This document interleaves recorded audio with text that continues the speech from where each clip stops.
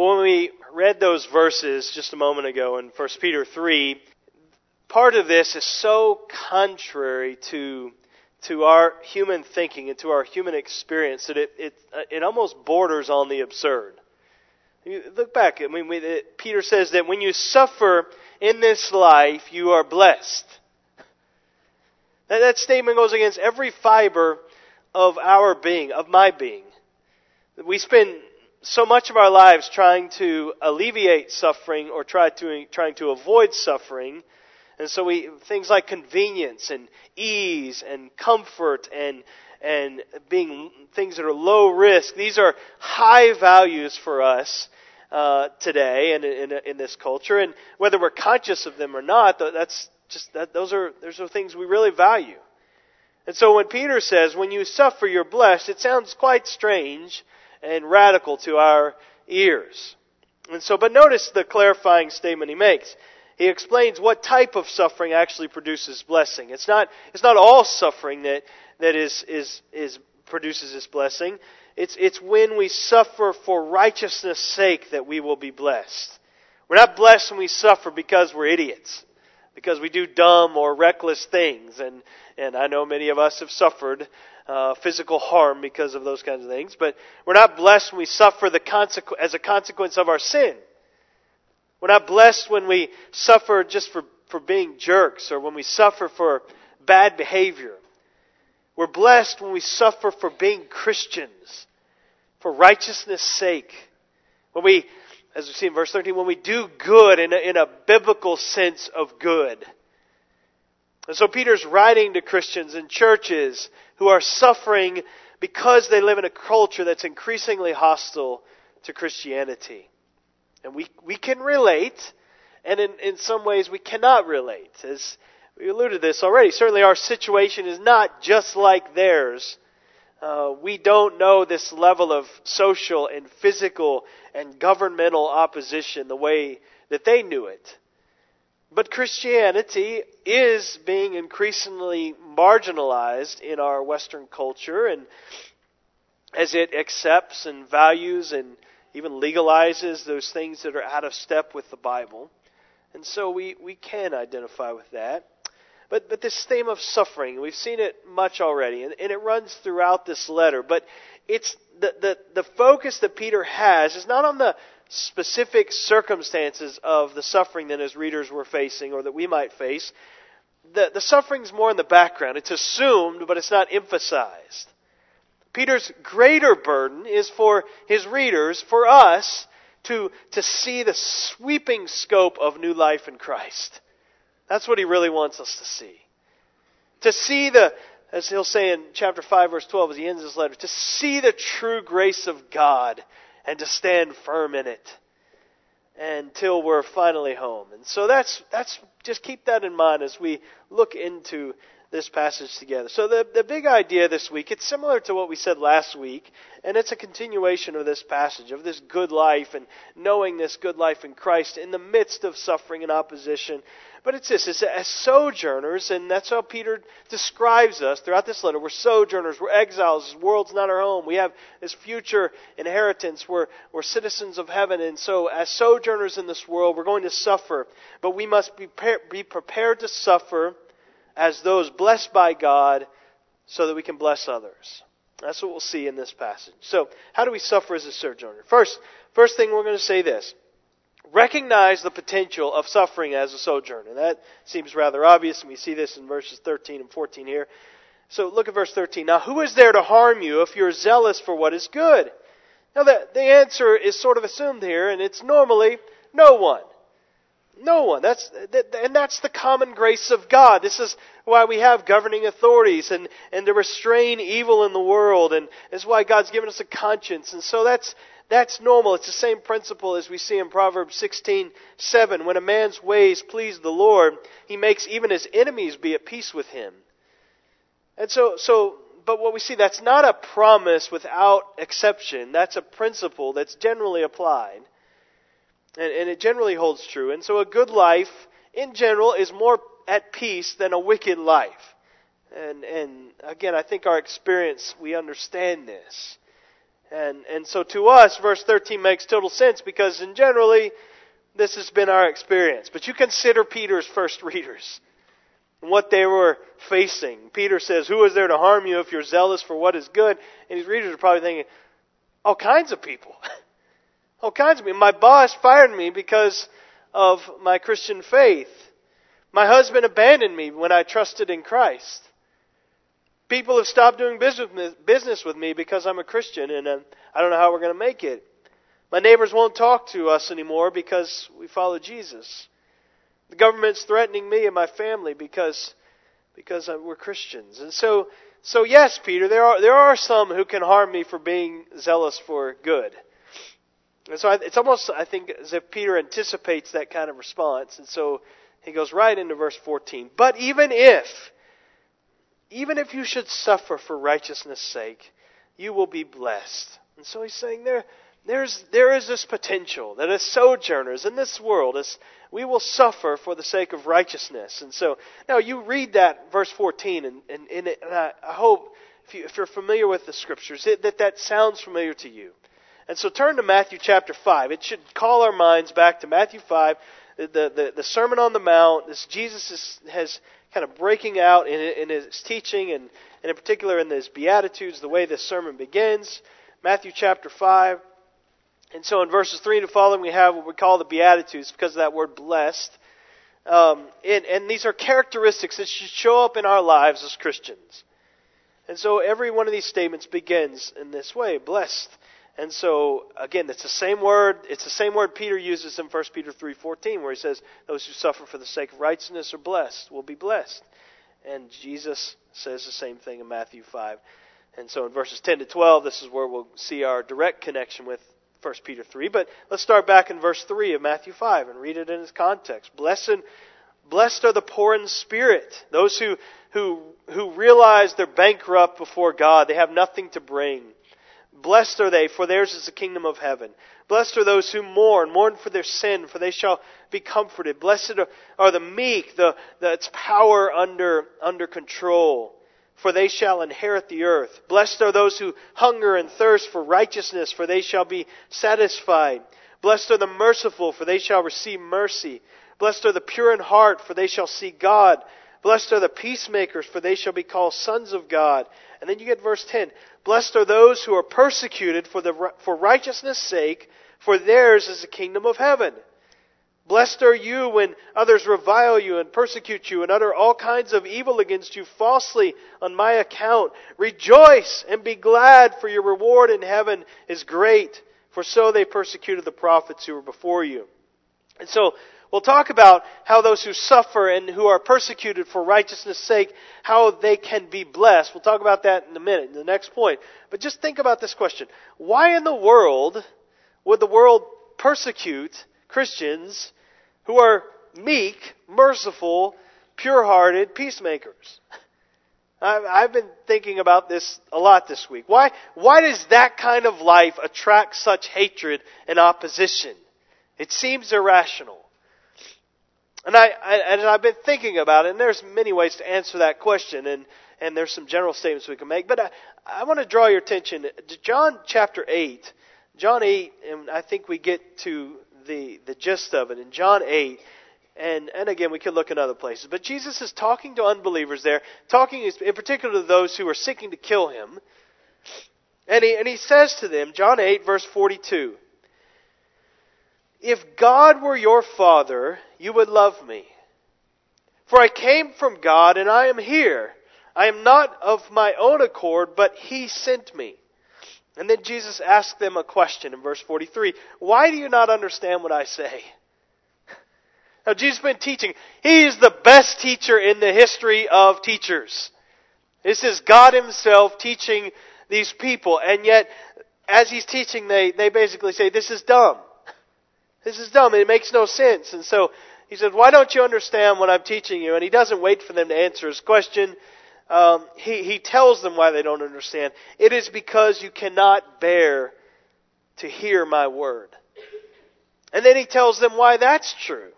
Verse 44, "You are of your father the devil, and your will is to do your father's desires." And so here's Jesus' point. Every single person has one of two fathers. Either God is your father or Satan's your father. This is what he's telling them. There's no third group of people who's kind of spiritually neutral and unattached and fatherless. That's not the case. So if God is not your father, or unbelievers, you won't be able to bear the Word of God. And you're going to carry out the desires of your father, Satan himself. So brothers and sisters, why I'm saying this is, when you live your life in accordance with the will of your Father, who is God, you are living in a way that people who have Satan as their father cannot stand. Whether you're conscious of it or not, whether they're conscious of it or not, they can't stand that you're living in direct opposition to the will of their Father. This is in their nature. Listen, righteousness by its very nature is confrontational to a world that has the devil as their dad. And we were all born in this condition, so it's not like we're on God's side. No, it's only God's grace and mercy that God is now our Father.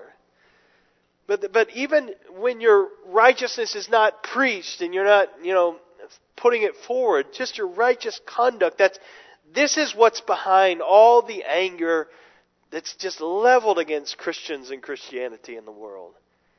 This is what's behind it. And so the first thing Peter tells us, he says, back to 1 Peter 3, recognize the potential of suffering as a sojourner.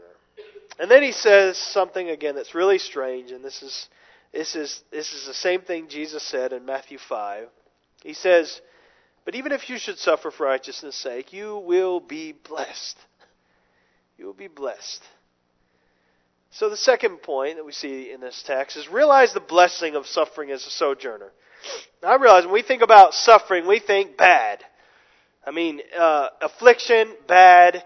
Ease, good. That's just a general principle that I have in life and a value of mine, and probably one we all share. So we do anything we can do to avoid suffering. But Peter says that those who suffer for the sake of righteousness will be blessed. Now, again, remember Jesus' words in Matthew 5, verse 10 to 12. Blessed are those who are persecuted for righteousness' sake, for theirs is the kingdom of heaven. Blessed are you when others revile you and persecute you and utter all kinds of evil against you falsely on my account. Rejoice and be glad, for your reward is great in heaven. For so they persecuted the prophets who were before you. So when he says blessed, when Jesus uses that, and again, same word Peter uses here, it's this enjoyment of the favor of God, the smile of God's approval. You suffer for being a Christian, suffer for righteousness' sake. You enjoy this warm smile of God's approval. And that's crazy. You're suffering, you're persecuted, you're being slandered, your reputation's being dragged through the mud for being a Christian, for doing what's right. And Jesus says you're blessed. Rejoice, be glad. That's counterintuitive for us. So the question for us is, in what ways are we blessed when we suffer for the sake of righteousness? I think as Peter uses this and says this, if we suffer in this way, you will be blessed. And it seems to be pointing forward, which is exactly what Jesus does in Matthew 5. Your reward in heaven is great.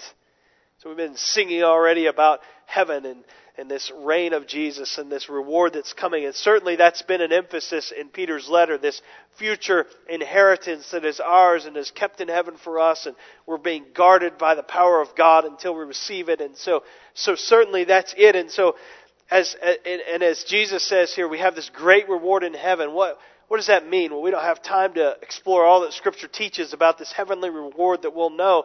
Let me just say, whatever your concept of great is, it will be greater. And so you can't outgrade God, the creator of the universe, in terms of the conception of what the greatness of this reward in heaven will be. And so the reward, the joy, the peace, the happiness, the fulfillment of that you're going to receive in heaven when you receive this inheritance is going to blow out of the water whatever suffering you experience now on this earth because of your identification with Christ. Paul says in 2 Corinthians 4:17, we don't lose heart. Even though we're suffering, we don't lose heart, for this light momentary affliction is preparing for us an eternal weight of glory beyond all comparison. And so this is part of why Peter says, you will be blessed if you suffer for righteousness' sake. Because there is this reward that's coming that far surpasses any of the affliction that you face now. And so there are other reasons, though, I think, and I've been thinking about this week. Why does Peter say, and why does Jesus say that we're blessed when we suffer for righteousness' sake? Let me just give you a few other reasons I think we see in the New Testament. And one of these is right out of 1 Peter. The first one is it identifies us with Jesus. We're going to see this in 1 Peter 4. But when we suffer for the sake of righteousness, 1 Peter 4, 12 to 14, we share in Christ's sufferings. In some way, we're identified with Jesus. The apostles understood this. So when they were arrested and when they were threatened and when they were beaten and bloodied and told not to preach anymore for the gospel, preach the gospel anymore, in Acts 5:41, they walked away rejoicing that they had been considered worthy to suffer shame for the name of Jesus Christ. There's this identification with Christ that we have when we suffer for righteousness' sake. A little small illustration of this: George Whitefield, who often faced hostile crowds as he preached in public spaces, and even when he was preaching and when he was just walking down the streets. And he wrote in his diary about an open-air service in which he preached, and he said this: I was honored by having stones, dirt, rotten eggs, and pieces of dead cats thrown at me. Now, I don't know what that was a thing, cutting up cats and throwing them at people like rotten tomatoes or something, but why does he say that? He says, I'm identified with Jesus, and even in suffering, especially in suffering. So another way that we're blessed is it identifies with us with the prophets. And this is what Jesus says in the Sermon on the Mount. This is one of the ways we're blessed. For so they persecuted the prophets who were before you. And he's saying that to be an encouragement to them and to us. So when we suffer for our devotion to Christ, we join this great roll of honor. Noah and Abraham and Jacob and Moses and Elijah and Isaiah and Jeremiah and Daniel and on and on and on. You have this list of these folks in Hebrews chapter 11, and as toward the end of that chapter he says, others suffered mocking and flogging and even chains and imprisonment. They were stoned, they were sawn in two, they were killed with the sword. They went about in skins of sheep and goats, destitute, afflicted, mistreated, men of whom the world is not worthy. Wandering about in deserts and mountains and in dens and in caves of the earth. And so you think of as you have opportunities to suffer for righteousness' sake, you think about those prophets and you get inside their hearts, you get in their guts, and you learn to long for heaven the way that they did. And this is like we begin to think like Moses, who considered the reproach of Christ greater wealth than all the treasures of Egypt, for he was looking to the reward. And so this is part of the blessing. We're identified with God's messengers. And then third, we're part of this blessing is suffering. It helps us to grow in God's grace. James 1, 2-4, a passage we're familiar with. Count it all joy, my brothers, when you meet trials of various kinds. That's not limited to persecution, but it certainly includes that. For you know that the testing of your faith produces steadfastness. And let steadfastness have its full effect, that you may be perfect and complete, lacking in nothing. And so all sufferings, including persecution, suffering for righteousness' sake, they're instruments in the hands, in the gracious hands of God to change us, to shape us, to help us, and to grow us. So we don't invite suffering and opposition. We don't go looking for it. We don't revel in it and just find great gladness and happiness in it and pursue it. No, but if suffering for righteousness does come, we see it through the lens of Scripture. And we give it a hearty amen. We give a hearty amen to the psalmist's testimony. It was good when I was afflicted, that I might learn your statutes. And one more way in which we're blessed as we suffer for righteousness' sake, it opens doors for the gospel. It opens doors for the gospel. Philippians 1:12-13, Paul has this testimony. I want you to know, brothers, that what has happened to me, and in the context, the things that have happened to me are those sufferings that he's endured, insults and false accusations and slander and beatings and imprisonments and stonings and death threats. All these things that have happened to me has really served to advance the gospel, so that it has become known throughout the whole imperial guard and to all the rest that my imprisonment is for Christ. And so when we see suffering, we see it in our own world today, and as we pray for the persecuted church, it's easy to see persecution and suffering as this impenetrable roadblock to the gospel. But in reality, God is sovereign even over that, and He often uses suffering to propel the gospel forward and to open new doors. Alright, so some of the things we see. We recognize the potential of suffering in this way. We realize that there's blessing in it. And third thing that Peter says in verse 14 is we must resist the fear of suffering as a sojourner. At the end of verse 14, he says, "Have no fear of them, nor be troubled." Now listen, we can know in our minds that we might have to suffer as sojourners, as exiles, as pilgrims in this world. We can even know that there will be blessing one day in heaven if we do. But we still struggle with fear in the present. We can still find our hearts troubled. And it doesn't have to be a death threat. It can be a little comment on social media and we are just shaken, shut down. And so as he says, don't be afraid. This fear, what is fear? Let me just say it this way. Fear, it's like we're pretending to be a prophet of doom. We're making predictions about the future in the most dark terms that are actually void of gospel hope. And so it's not like we stick our head in the sand and say, "Oh, things are only just going to be bright and sunny ahead." That's not it. But we're looking forward and we're painting the future in the darkest hues without any rays of the gospel shining in. That's what we do when we're afraid. But for us, this is the whole point of this letter. Hope is alive. Hope is alive. So we don't need to fear, regardless of what kind of suffering we may experience. We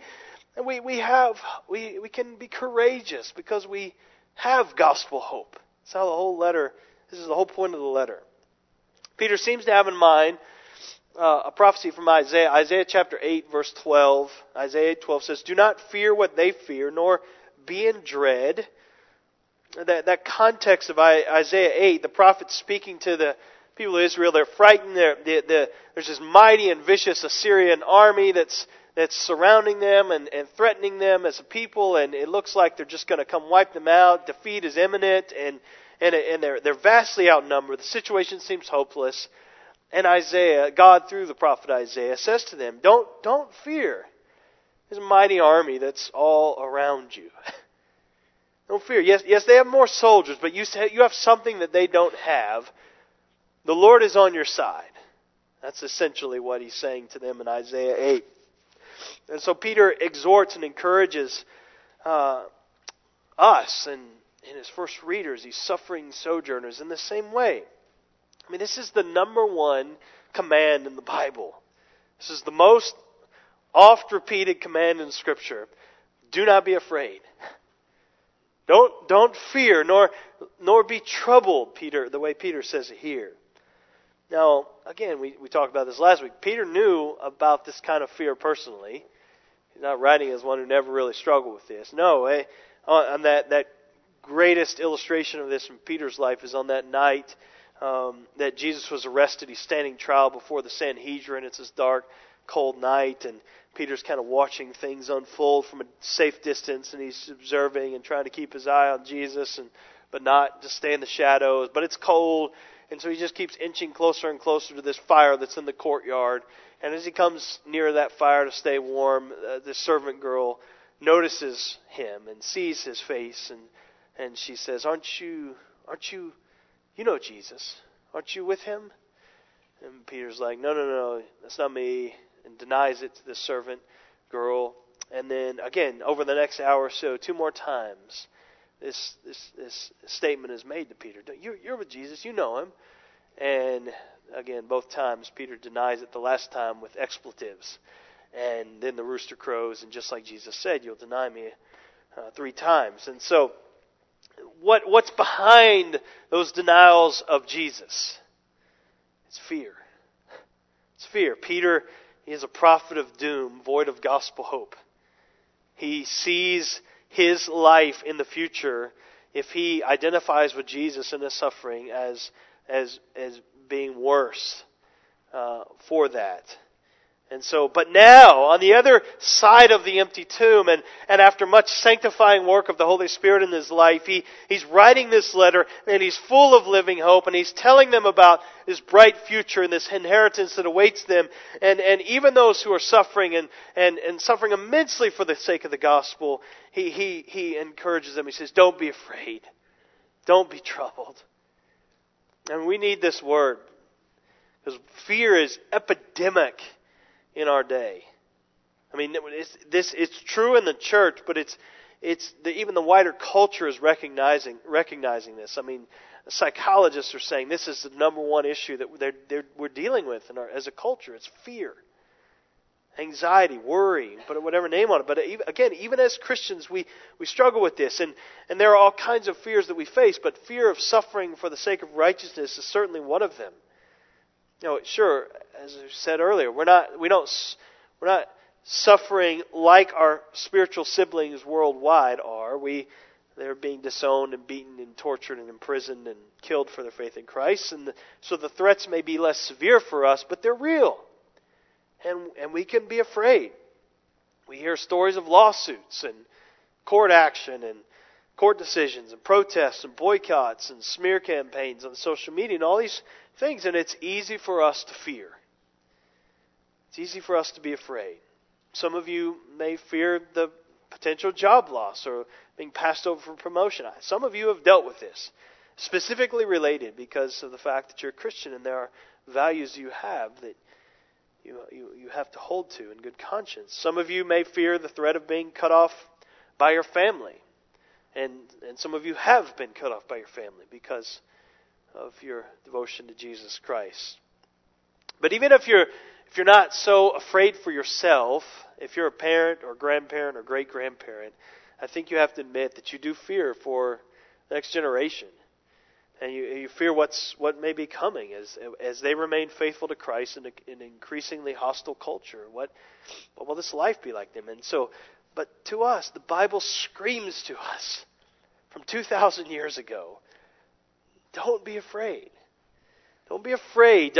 Don't be troubled by what you see going on around you. That's not like, oh, okay, that worked back then. You don't know what we're facing today. Oh, no, we don't even know. What we're facing doesn't even touch what they were facing. Again, it's the greater to the lesser. They shouldn't be afraid. We certainly shouldn't be afraid. So he says, don't be afraid. But that's nice to say. Okay, just stop being scared. All right.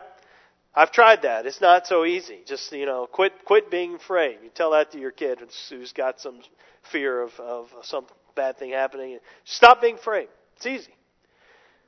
That's not what Peter says. How do we fight this fear? How do we fight our souls being troubled and the unrest in our spirits as we look of the circumstances, the situation around us? What do? How do we fight fear? With fear. We raise our fear. We throw water on fear of man and fear of circumstances, and we throw fuel on our fear and reverence for Jesus Christ. This is what he says. It brings us to the fourth point. Reverence Christ while suffering as a sojourner. Reverence Christ while suffering as a sojourner. Verse 15.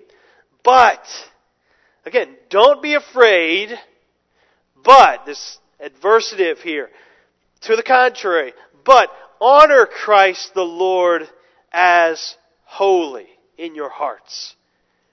And so he's saying, we're inclined to put the weight where it doesn't belong. We're inclined to make much of the threats of men and much to the difficult circumstances we're in, and to make little of Christ. And Peter says, no, fear Him, reverence Him.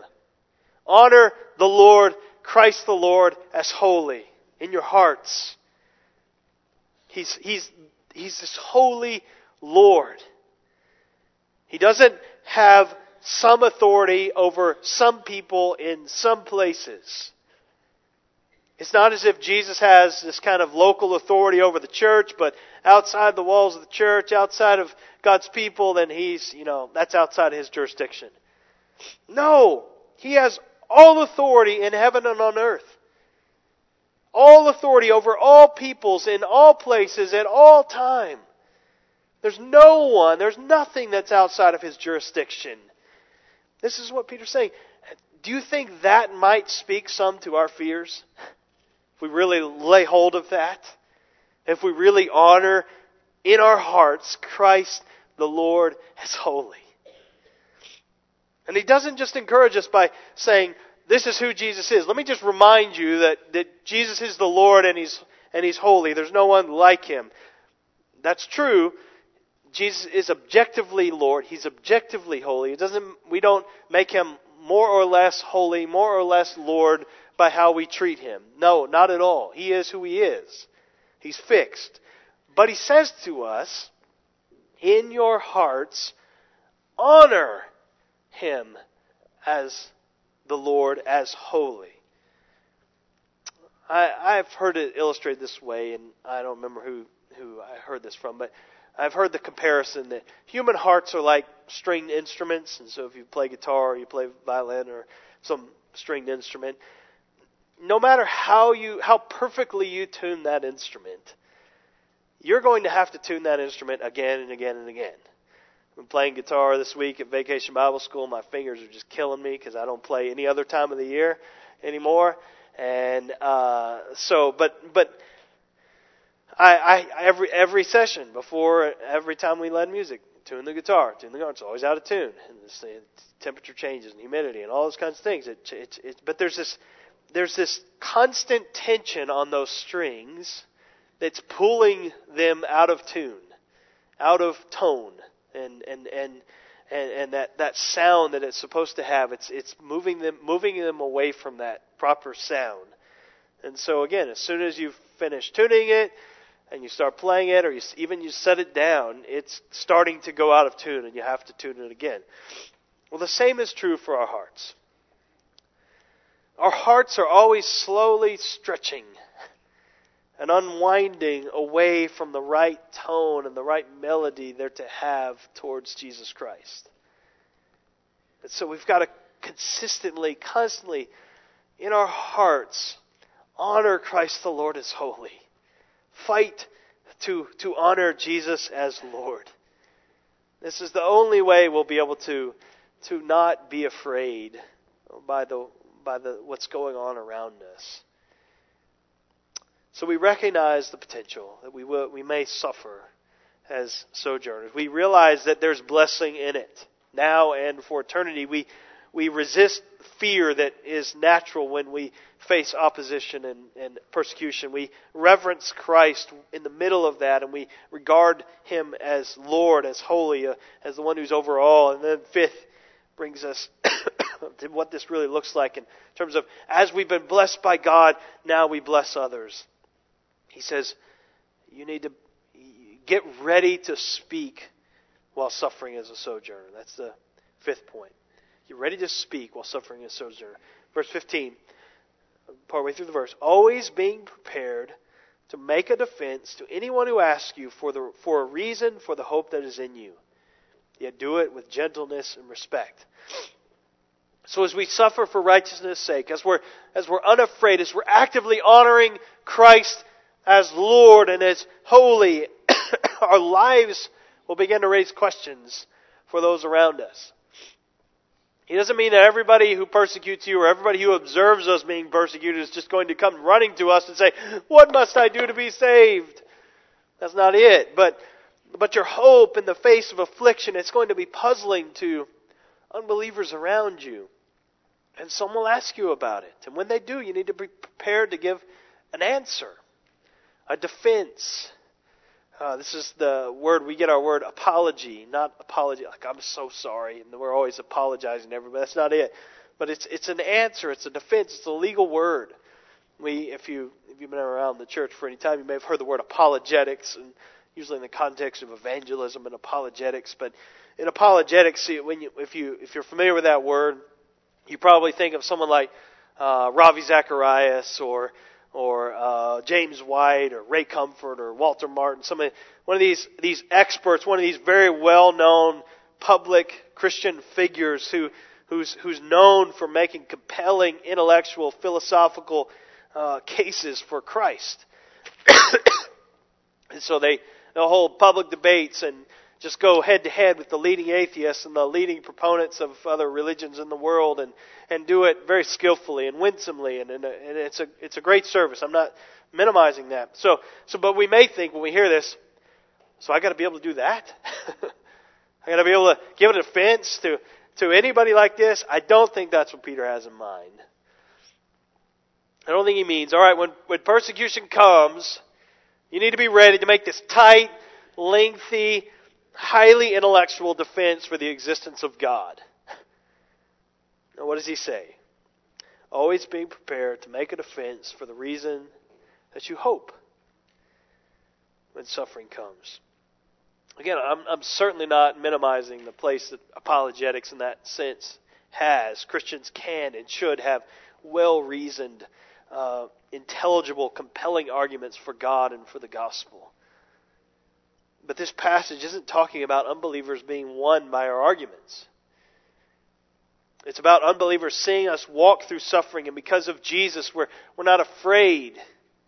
So we answer them when they ask questions with the reasons for our hope in Christ. But it is reasons. It's not just good vibes for hope, good feelings, good energy about God. That's not what he says. He says it's reasons, it's truth, it's intelligible and can be communicated to other people in a way they can understand. And he says we all need to be prepared for that. When people ask us about the hope in us, we can't just say, I don't really know much about that, but there's this great YouTube video, this guy named Ravi Zacharias, and let me send you his link, and it's incredible. No, he says make sure you can give an answer for the reason for the hope that is in you. I can't be like Ravi Zacharias. Thank God for him and others like him. But I can tell others why I trust in Jesus. I can give reasons for the hope that's in me. We don't have to communicate everything about God in those moments. You don't need a mini sermon prepared. You don't need to recreate a church service. Have pews and sit down and open your Bibles. And if you don't have a Bible, the words will be on the screen. That kind of thing. It's not that. It's just being able to say one or two reasons why we hope in, why we trust in Jesus. So be prepared. Be prepared for that. That's what he's saying. Always prepared. Preparation does not mean inauthenticity. I know we sometimes think like that. So it's okay to have thought this through, to have some answers ready and some stock answers. And this is where I go in these conversations. If you're dating or if you're married, I hope that you don't think like this. But if I prepare for a date or even a little getaway for Brooke and I make reservations well in advance and book all that, she doesn't. When that day comes and when I surprise her with that, she doesn't say, spontaneity is what I'm looking for. Preparation. That's not sincere. You've spent all this time. You should just do this on the fly. No, preparation communicates love. So in evangelism, some people are like, I just want it to flow from my heart. That's good. But make sure that you're prepared so that it flows somewhere. That you're going in a direction. Have something that you want to communicate and know what you want to say and know a reason that's compelling to you, that you hope and trust in Jesus. And then he qualifies this. He says we're to be always ready to share the reason for the hope that's in us, but never in a proud, confrontational, combative way. He says, yet do it with gentleness and respect. I've known some Christians, not many, but I've known some personally who would call themselves evangelists and apologists even, But they're jerks who use the name of Jesus. There's this arrogance about them, and they seek to intimidate unbelievers. And I would say it seems that I don't know the motives of their heart, but it's almost like they're trying to show off to Christians. Because some of them, they have buddies, record them on their cell phone cameras, and they post these videos on YouTube of them going toe-to-toe with an atheist or something like that. Like it's this big showdown, this bravado. But through the rhetoric, through their aggressive posture, and that's not what Peter's talking about when he says always be ready. He says, no, with gentleness, with respect. If we're combative like this and answering unbelievers, what it's actually manifesting is we don't get what he said earlier when he says don't be afraid. It's a lack of gentleness, a lack of respect is really, it has roots that go down into fear. What I mean is, the fear is, it may be this, that those who oppose us, those who disagree with us, I'm afraid they're going to walk away from the conversation thinking that they're right and I'm wrong. And I want them to know that I'm right and they're wrong. And it may be the fear that we don't believe that God is going to fight on our behalf. Like I've got to do this. It's on me. It's unbelief. I don't believe He's with me in this, so I've got to use whatever I have at my disposal, the force of my will, my intellect, my wit, my sarcasm, my personality to force this. And we don't have to be afraid. And therefore we can give an answer with gentleness, with respect. My guess is, though, most of us struggle with fear that manifests itself more in silence than in being than a lack of gentleness. I think this is true for most of us. But Peter encourages us, in the face of suffering for righteousness, always be ready. Hardships, pain, difficulties, they can become these wonderful opportunities for witness. And that's true of persecution. I know some of you can bear testimony to this. It's true in any kind of suffering. Disease, death, loss. These are great opportunities for witness. Sixth, I'm going to hit these last two really quick. Sixth point is this: retain a good conscience while suffering as a sojourner. Retain a good conscience. He says in verse 16, having a good conscience, a clear conscience, so that when you are slandered, those who revile your good behavior in Christ may be put to shame. So as we're courageous, this is what I think he's saying, and I'm just going to summarize this quickly. As we're courageous in the face of opposition, and we're able to witness with gentleness and respect to our faith in Christ, we have and we can keep this clear conscience.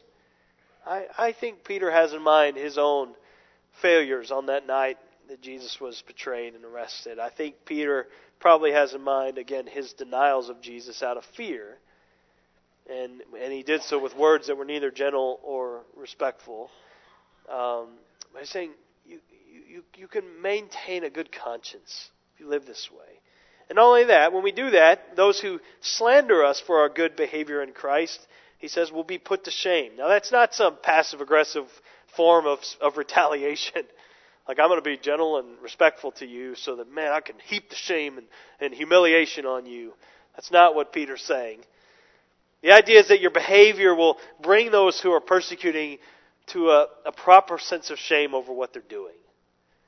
That you can be used by God's Spirit as a source of conviction by your good behavior. I think that's what he's saying. Just like a gentle answer turns away wrath, a good conscience continuing to do what is right and manifest good behavior, it can help silence those who seek your harm.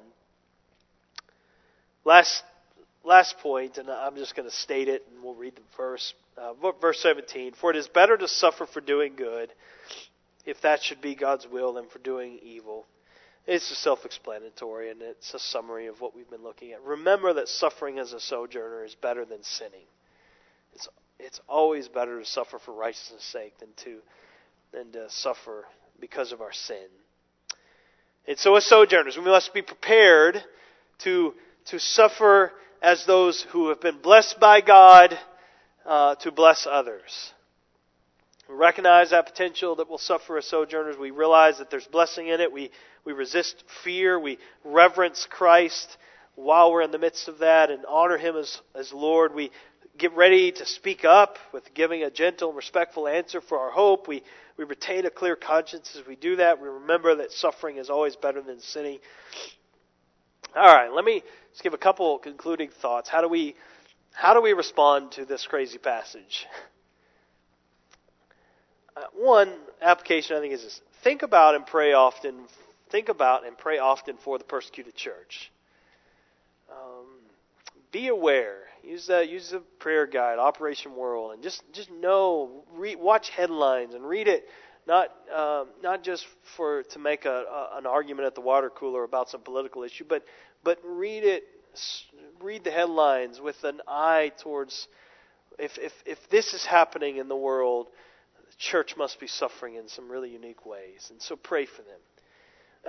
Connected to that, read biographies of saints who have suffered for the gospel, who have even been martyred for their faith in Christ.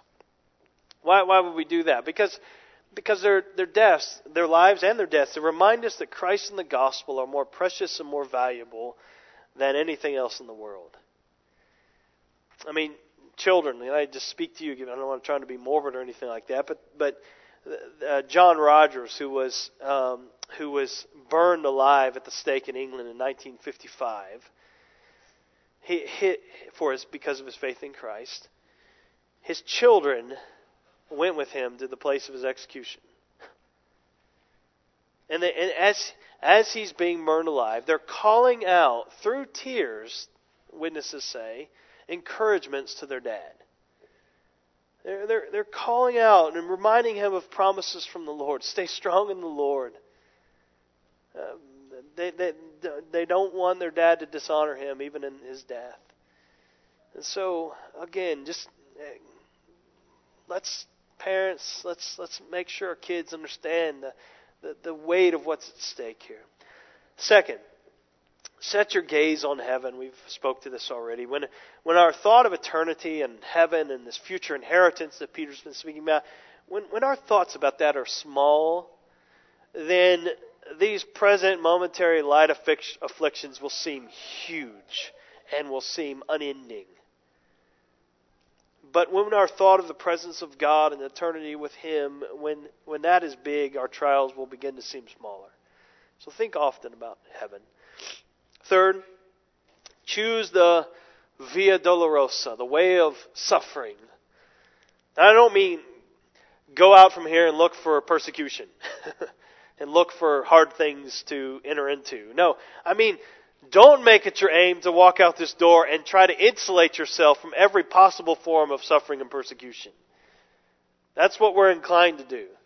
Don't make it your goal to hide from any potential of suffering for righteousness' sake and just kind of hang on, huddled in a corner until Jesus comes back and try to build our little safe space. But this is how we can often think. Our goal in life is to avoid it.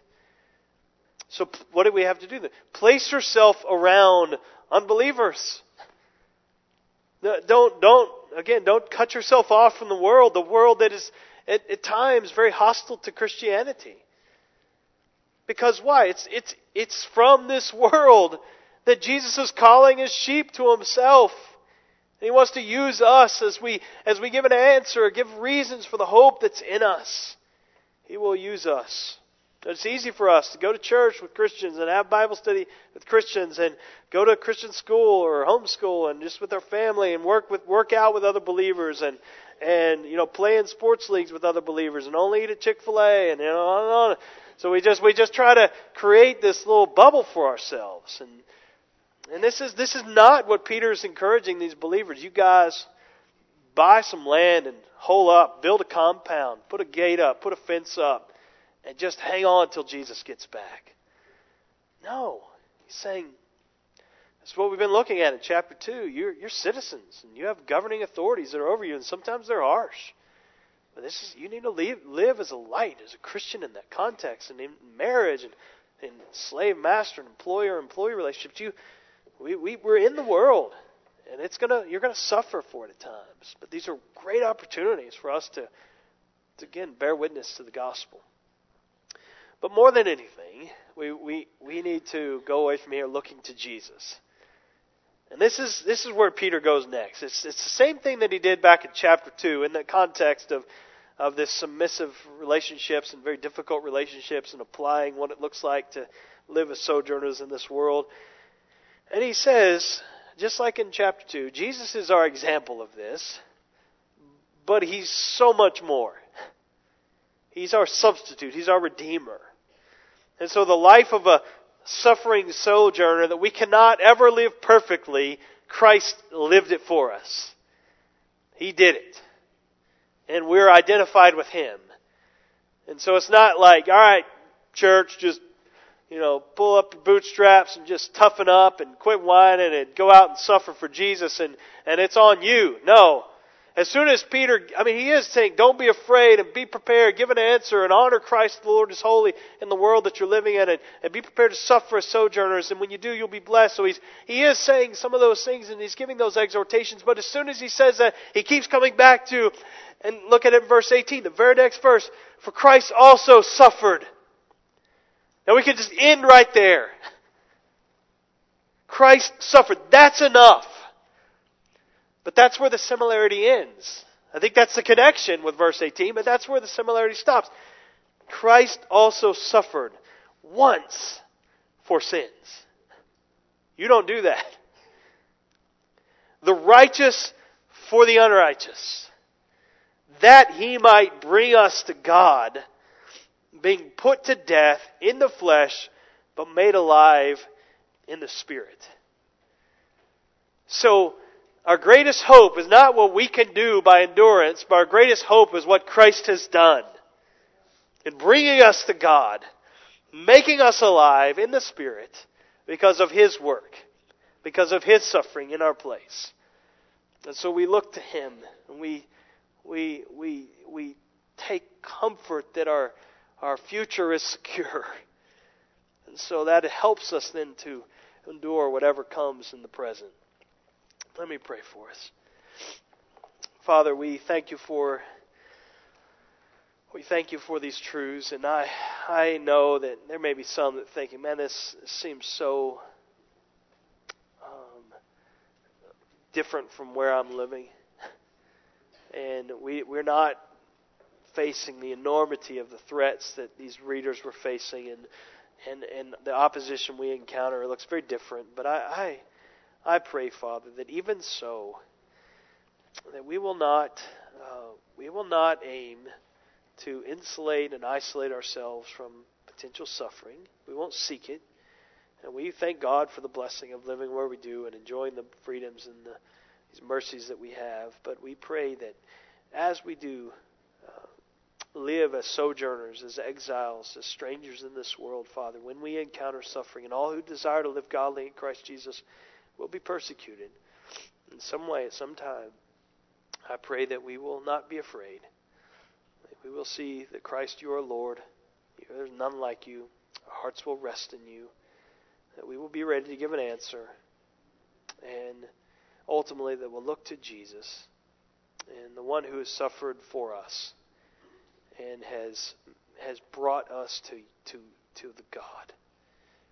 And so, as those who are secure in Christ, may we never feel insecure in this world. We pray in Jesus' name. Amen.